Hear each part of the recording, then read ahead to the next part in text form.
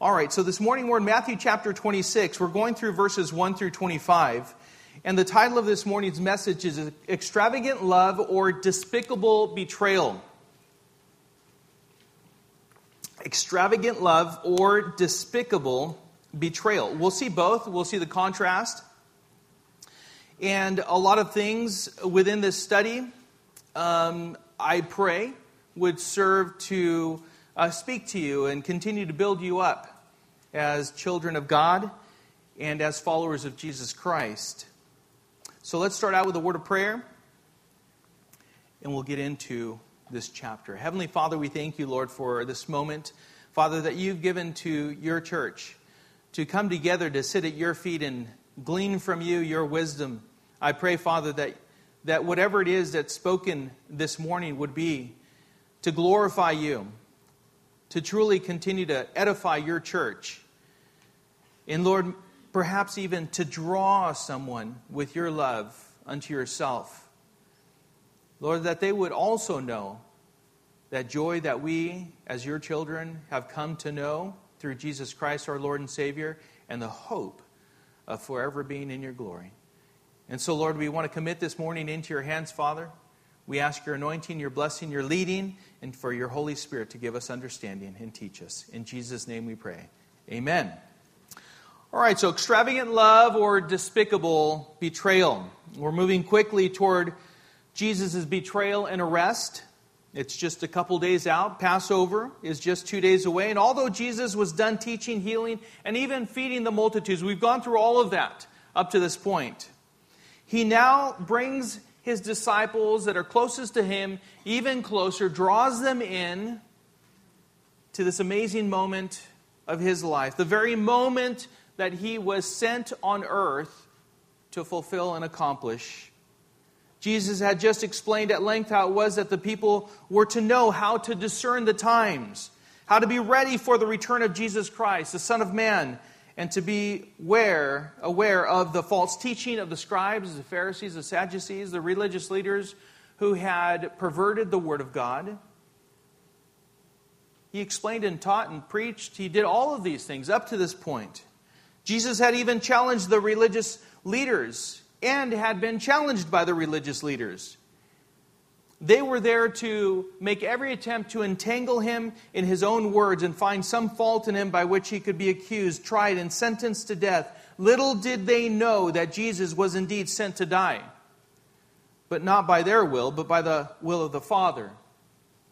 And it was as an innocent man who would serve as the unblemished Lamb of God who takes away the sin of the world, as John the Baptist had pointed out as he saw Jesus coming toward him. Jesus' time to go to the cross was quickly approaching. He knew it. What we have before us this morning is a picture of two people who responded to Jesus in two very different ways. One demonstrated an extravagant love toward him. One that withheld nothing. Completely gave herself to her Lord in such a beautiful way. On the other hand, we have a man who responded to Jesus with despicable betrayal. When you consider the love of Jesus and the length to which he was willing to go to accomplish the will of the Father, and his love, when you consider his love for you, in how the Bible tells us, in that while we were still sinners, Christ died for us. This is how God demonstrated his love toward us. When we consider how it is that even in the midst of our faults or issues in life, he says he will never leave us, he will never forsake us. He loves us with an everlasting love. How through Jesus Christ we have forgiveness of sins. We are saved by grace through faith in Jesus Christ. When you consider all of those things, how do you respond now and eternally? Let's first of all take a look at the first few verses here, verses 1 through 5. I find them very interesting because the question that comes to mind is, who's in control?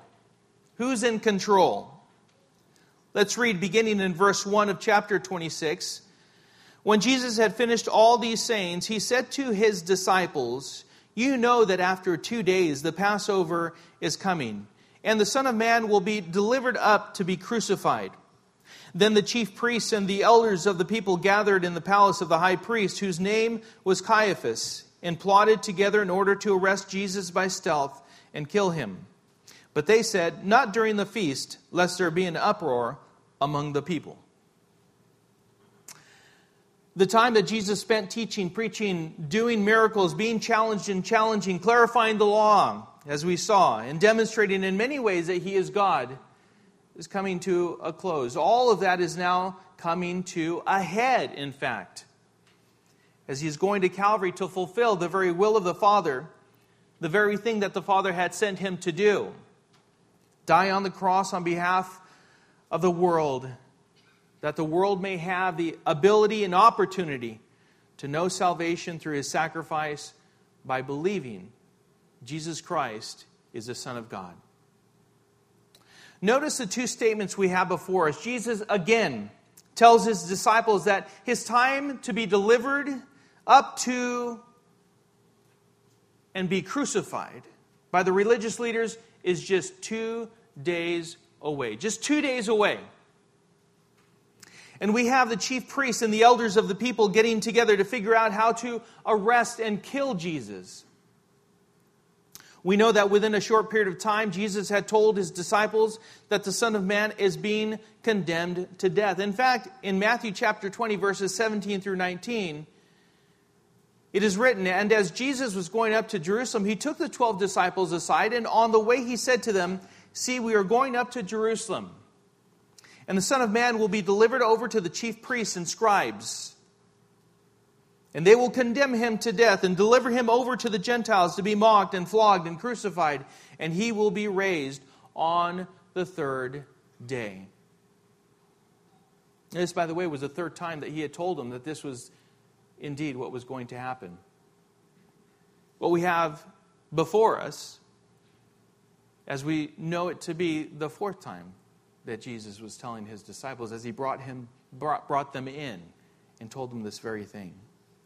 How amazing that the time has come, but it wasn't because the religious leaders made it happen. It was because the Father willed it. For them, they came together, they gathered in the palace of the high priest, whose name was Caiaphas, and plotted together in order to arrest Jesus by stealth and kill him. So there's two statements. There's the plan of the Father, but there's also the plan of those who were there to accuse him, arrest him, and have him killed. I think it's also amazing, these details. Jesus described exactly how everything would happen. Exactly. It wasn't in generalities. He gave examples, or he described it in great detail, exactly how everything would happen. Judas Iscariot will betray Jesus for 30 pieces of silver and a kiss, hand him over to the priests and scribes, and they in turn will seek to have Jesus condemned to death by the Roman ruling authority that can have a man put to death by crucifixion. The Jewish people, they could not do that, but the Romans could, the Gentiles. And Jesus said he will be delivered over into the hands of the Gentiles and be crucified, but not before being mocked and flogged. And then Jesus will be crucified. And he spoke these very words. This is exactly what he said would happen. Psalm 31:13 says, "For I hear the whispering of many, terror on every side, as they scheme together against me, as they plot to take my life." The psalmist wrote this. Psalm 31:13. Something else that has always amazed me is how a man can plot to take the life of another man. I've pondered that. How is it that a man can actually scheme, plan, lie in wait, and take the life of another person? I don't understand that. It's beyond my understanding. These religious men felt like their religion and power and authority was threatened by Jesus, and they weren't going to have it, and they were prepared to do anything to make sure it did not happen. Even falsely accusing Jesus and paying people to say things that weren't true We have it in Scripture in order to find him guilty of something he was not guilty of doing. To go to any lengths. The religious leaders of the time, they felt threatened that their power, their authority was going to be taken away. They were going to be stripped of it.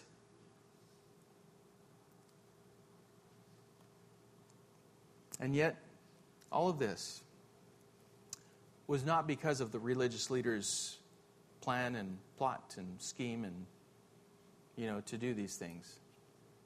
It was actually the Father's will. It was the Father's will that His Son would go to the cross to die on behalf of you.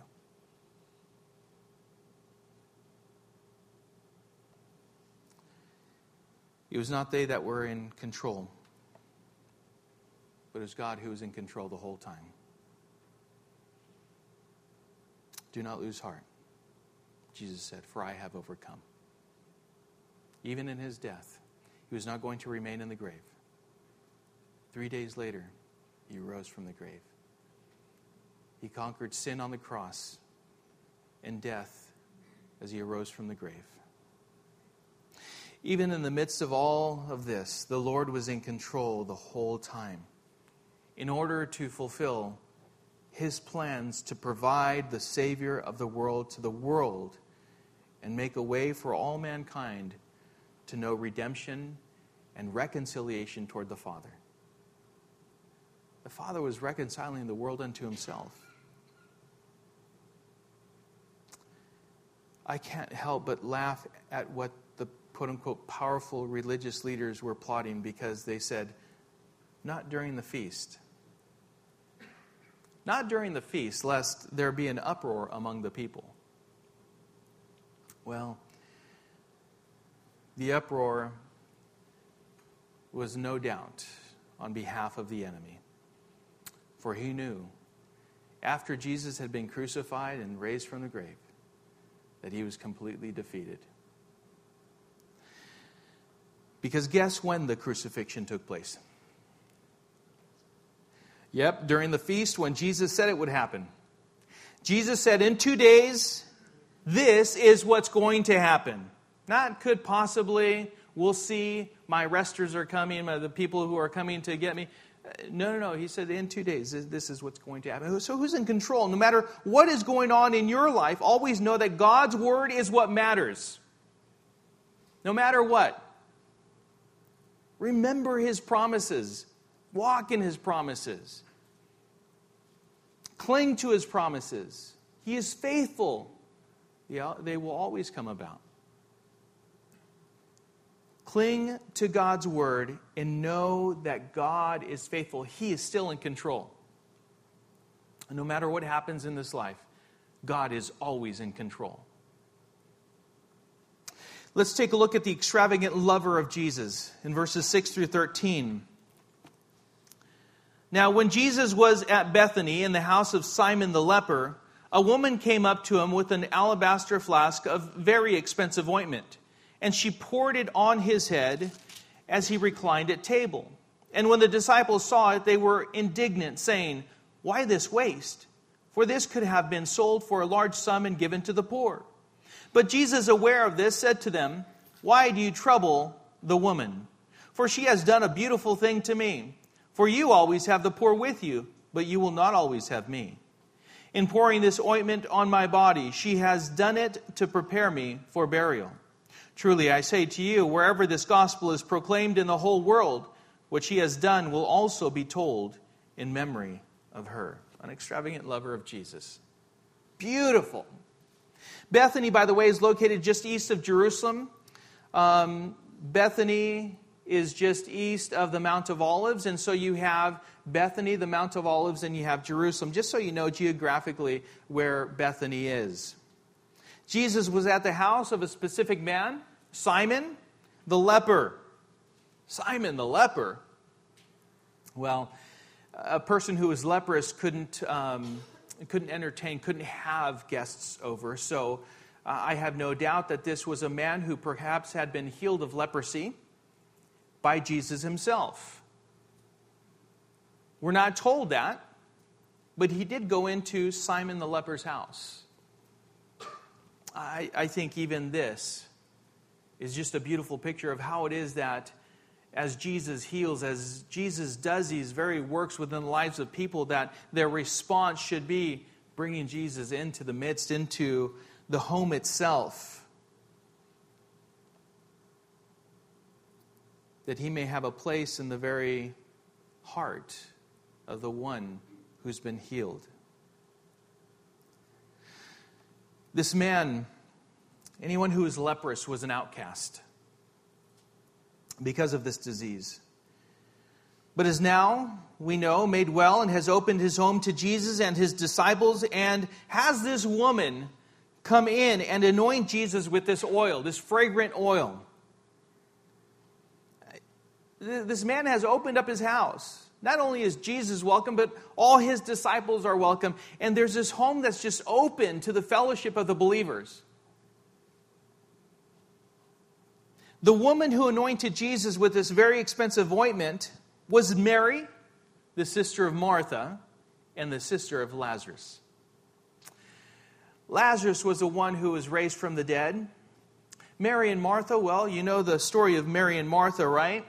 Mary sitting at the feet of Jesus and listening to him, holding on to every word that's spoken by Jesus. And Martha was busy, right? She was busy serving and tending, cleaning, and doing everything that needed to be done within the home. Luke 10:38 and 39 says, "Now as they went on their way, Jesus entered a village, and a woman named Martha welcomed him into her house. And she had a sister named Mary, who sat at the Lord's feet and listened to his teaching." Mary, even at that time, had displayed a devotion to Jesus, his presence, his teaching, his words. She was hanging on every word that came out of his mouth. I've said it before, how it is that as I sit with Bible open and I'm reading, I want to hang on every word that proceeds out of the mouth of God. I just am so blessed and so filled and just in awe of how it is that the Lord ministers to me in that moment. How it is that the Spirit gives me understanding of what I have before me. I want to have a deeper love for the very God who forgave me and gave me eternal life through Jesus Christ. I want to have this extravagant love for the Lord, just as Mary had expressed in what she did.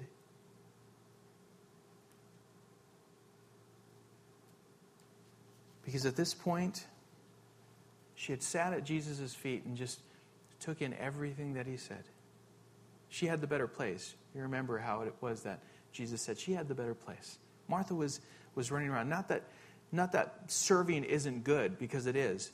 But there's a time when you just need to sit at Jesus' feet. That is the better place. And then you can serve with a full heart, with the right perspective, for the right reasons. But at this point, she felt compelled to follow through with this act of love toward Jesus. It truly is an extravagant display of love toward Jesus, the lover of her soul. She broke the flask and poured out this very expensive, very fragrant ointment on Jesus' head as he reclined at table. In other words, he was sitting around with the rest of the disciples. He was there with them in Simon the leper's home. Simon's home. And she came in with this flask, broke the top, and began to pour this fragrant oil out on top of his head and just lavish him with love. That's what it was. It was a display of extravagant love.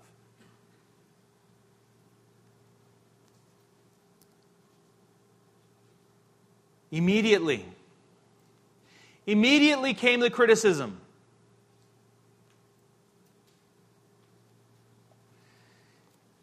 And this criticism came from the disciples.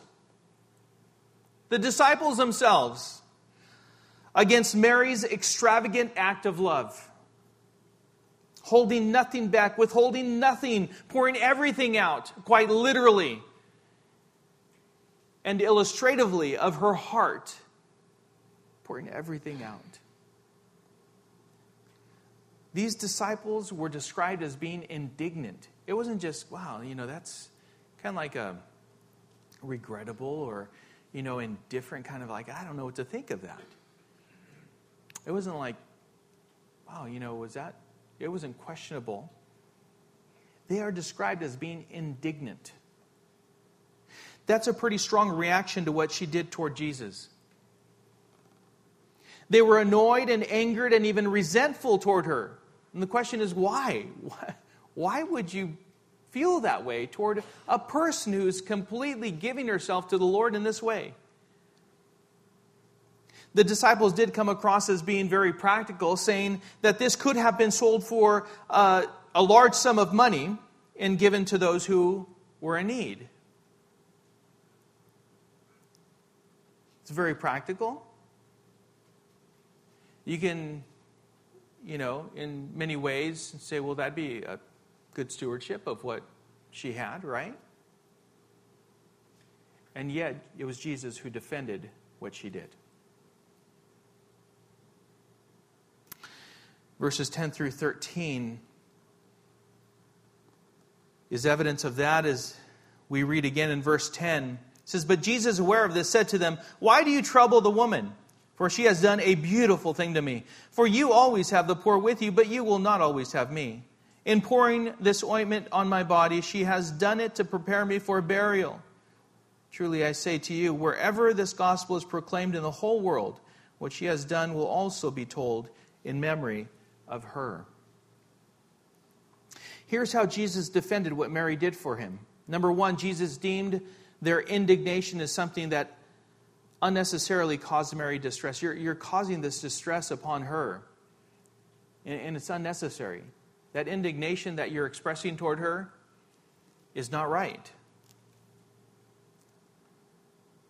So Jesus was very clear and very direct with the disciples, his disciples. They're still his disciples, by the way. They may have gotten it wrong, but they're still his disciples.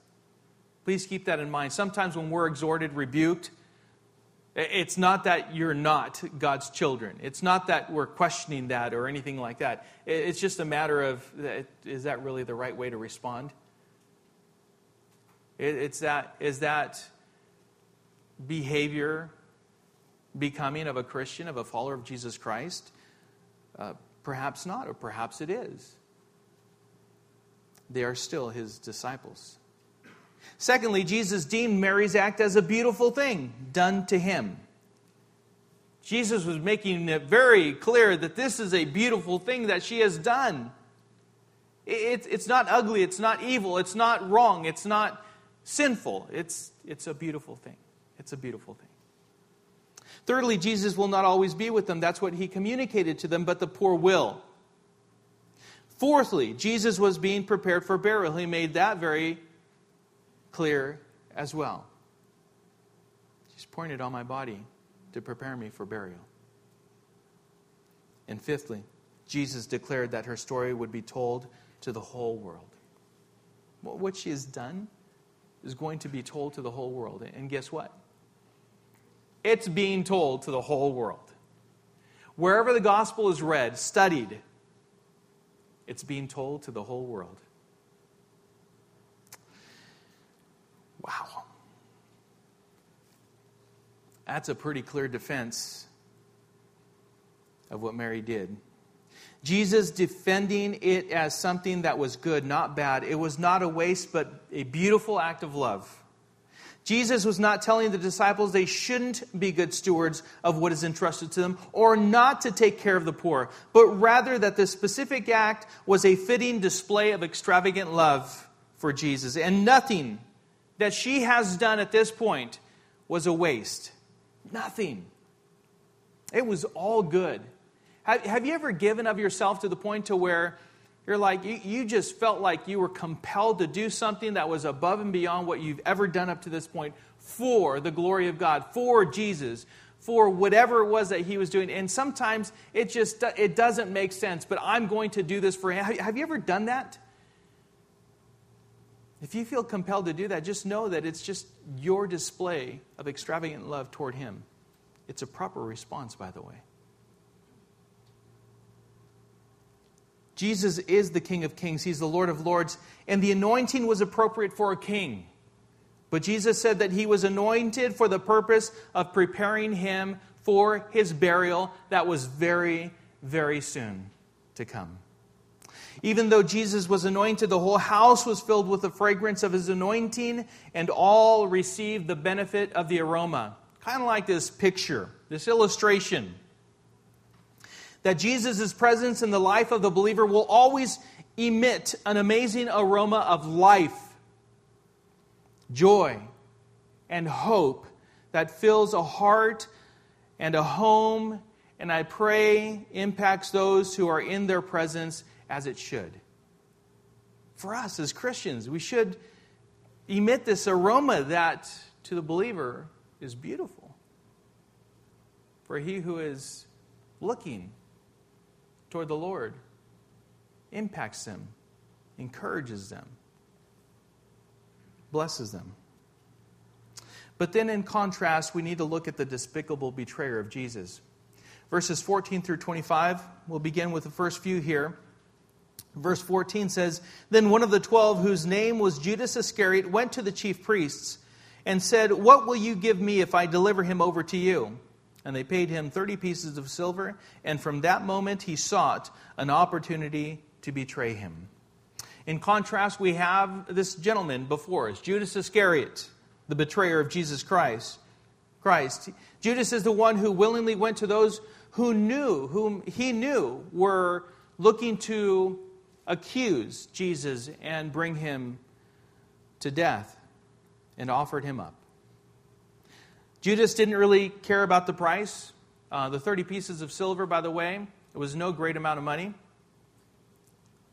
It was like about $30, you could say. It was just a small amount of money. But from that time on, they were lying in wait to take Jesus into custody. But 30 pieces of silver. What do you have to offer? I'm ready to betray him. I'm ready to hand him over to you. What are you offering? Name it. I mean, your price is whatever it is that I'll take it. They offered him 30 pieces of silver. It's almost like, here's a 20. How about that? Done. Just think about the attitude, the perspective, the mindset, the heart set of Judas. Before you gasp at the amount that Jesus was sold for, how much do you think others have sold Jesus for? In other words, how has Jesus been put off to the side or replaced for much less? Or for nothing? Just offered up? Because that is exactly what Judas Iscariot did. And sometimes that's what we can do. We can replace Jesus and the things of the Lord with such small things. It could be less than a $20 bill. Much less. It's just whatever it is that we desire at the moment. And that's enough. What is it that the world offers? What is it that you're offering to me? I will go ahead and set the Lord off to the side, and I'll take that. I'll take whatever it is that you're offering. But then we have the Passover feast that was enjoyed by Jesus and his disciples. In verse 17 it says, Now on the first day of unleavened bread, the disciples came to Jesus saying, Where will you have us prepare for you to eat the Passover? He said, Go into the city to a certain man and say to him, The teacher says, My time is at hand. I will keep the Passover at your house with my disciples. And the disciples did as Jesus had directed them, and they prepared the Passover.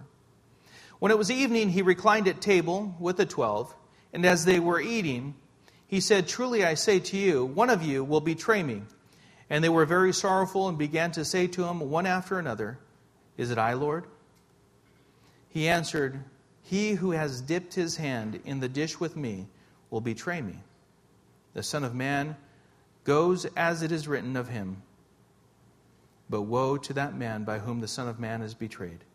It would have been better for that man if he had not been born." Judas, who would betray him, answered, "Is it I, Rabbi?" He said to him, "You have said so." You know, you always wonder exactly how it was spoken. But I have no doubt that Jesus, as he responded to Judas, said it with perfect love in his heart. The Jewish day, by the way, begins at sundown and not at midnight like ours does. And tonight at midnight, we will have 1 second over. It'll be October 1st, right? But in the Jewish calendar, the Jewish people start their day at sundown. So for them, October 1st, tomorrow, for us, for them would start at sundown. Thus, the Passover feast that Jesus ate with his disciples would be for us Thursday night, but for him and them Friday. That is Passover. Thus, the Passover feast was had by Jesus and his disciples on the same day as everyone else, just not at the same hour. Same day, just not the same hour. Jesus partook of the Passover feast and was crucified on the same Jewish day. In fact, Jesus was literally crucified at the same time as the Passover lambs were being sacrificed. The disciples prepared the Passover, and Jesus came and enjoyed the Passover meal with them. He is indeed the Passover lamb provided by the Father. But it was in the middle of their meal that Jesus said these very alarming words. Can you imagine in the middle of the Passover feast? You're enjoying the feast. You're partaking. You're reclined at table.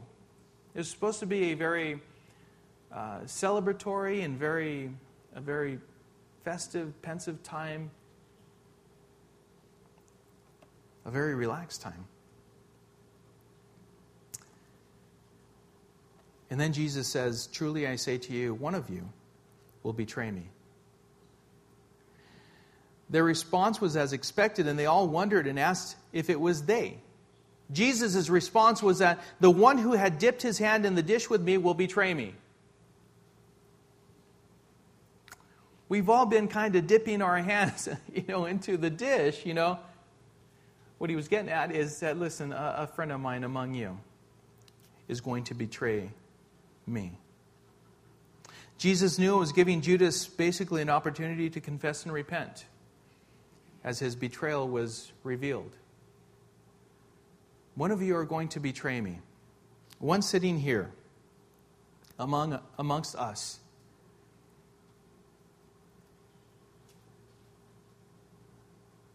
Jesus knew and was giving Judas an opportunity to confess and repent as his betrayal was revealed. It's an important for us to learn, an important lesson for us to learn, as sometimes those things that are revealed in our own lives aren't meant for us to harden our hearts more and just stand in pride in that place that we have set ourselves in, but to confess and repent and turn from. That's why. Jesus even went to the point of describing the extent of the betrayer's sin and how truly evil it was and how severe the punishment would be.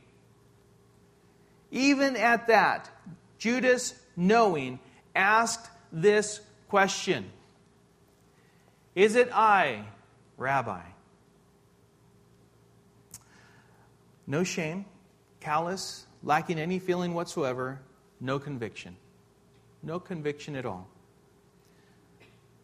The rest, if you notice, the rest of the disciples, I don't know if you caught this or not, but this is how they asked the question. Is it I, Lord?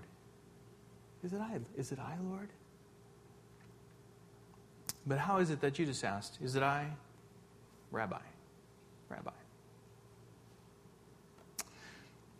Judas uttered these traitorous words in a calculated manner.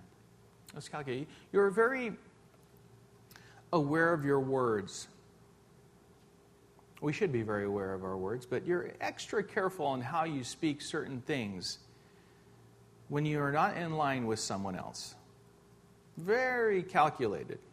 Choose your words, if spoken at all.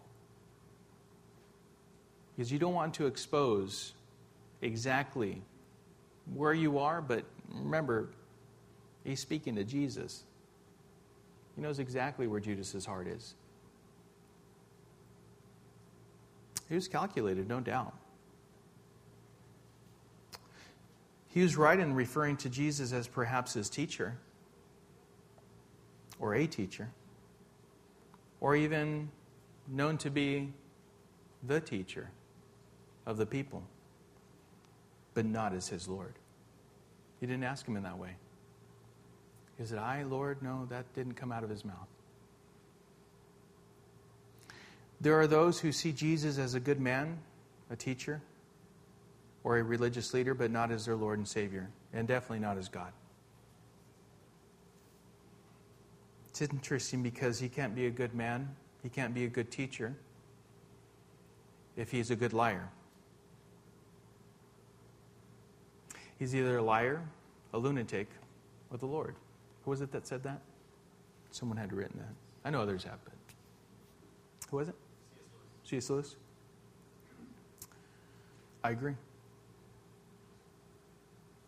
The only thing is that their betrayal of Jesus is not a simple rejection of a person, but of the very one through whom is known forgiveness of sin and the hope of eternal life with the Father. The other disciples feared that they had somehow betrayed their Lord. But Judas knew that he already had betrayed the Lord and refused to repent of such a thing. There's a difference, right? There's a difference in how you approach the Lord, how you fear Him.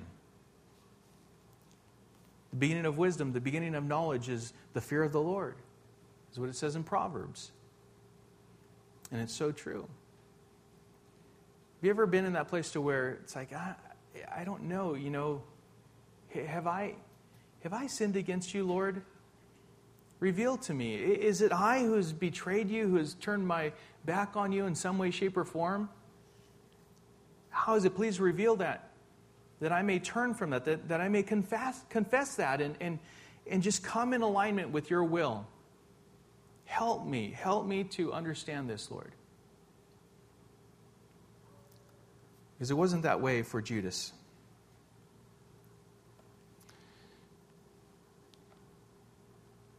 We have the contrast between the two. We have Mary, the extravagant lover of Jesus Christ. And on the other hand, we have Judas Iscariot, who was this despicable betrayer of the Lord. And he had no remorse. There's nothing there at the moment. Nothing at all. This picture of extravagant love demonstrated toward Jesus by Mary was deemed beautiful by Jesus. On the other hand, we have a picture of a despicable betrayal on the part of Judas that was deemed wicked by Jesus, warning of the fact that it was condemning and would lead to eternal suffering. Extravagant love, despicable betrayal, and a humble fear. We have all those before us. We have this home that welcomes Jesus by Simon, one who had been healed, and just simply allowed what the Lord desired to do in his home. We have all these things within these verses that we just went over. How it ministered to you, I don't know.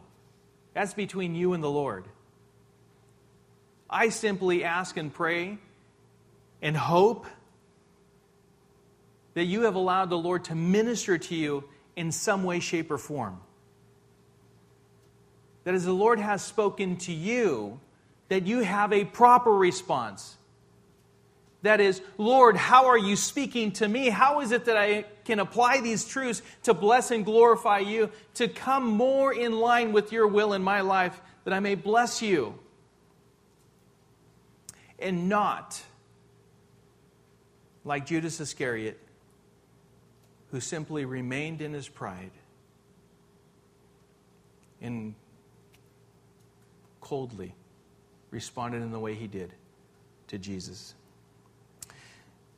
Jesus was sent by the Father to fulfill a work that you and I could never accomplish, to know salvation and forgiveness of sins. Jesus died on the cross is by the Father's will, not the people's. He died on the cross and shed his blood on behalf of you and me. He died, was buried, 3 days later rose from the grave. He is alive today and sitting at the right hand of the Father, interceding for you and I. What's our response? Is it extravagant love, or is it continued betrayal? I pray it's the former. Heavenly Father, we thank you, Lord, for your extravagant love, the display that you, Lord, have made known to us through your Son, Jesus Christ. And Lord, I pray that we would respond, Lord, withholding nothing, giving you everything, our very lives. Everything that we have is yours. So I do ask, Father, that you would reveal in our lives anything that is not of you, anything that we need to turn from, confess to you, hand over to you, Lord, and just ask for your help in walking according to the Spirit. Walk in a proper response to the love that you've demonstrated to us through your Son, Jesus Christ. And so be with us, fill us with your Spirit. I pray if there's anyone here who does not know salvation in Jesus Christ, that today would be the day of salvation. We know it's a simple response in belief that Jesus is the Son of God who died and rose again. Lord, but it is to be a genuine response and a confession, Father. And I pray that, again, today would be that day in which they know forgiveness of sins. For all of us, Father, I pray that you would help us walk with you, abide in you, bless you, glorify you, Father. Thank you for that love that you first demonstrated to us through your Son, Jesus Christ. And we pray this in Jesus' name.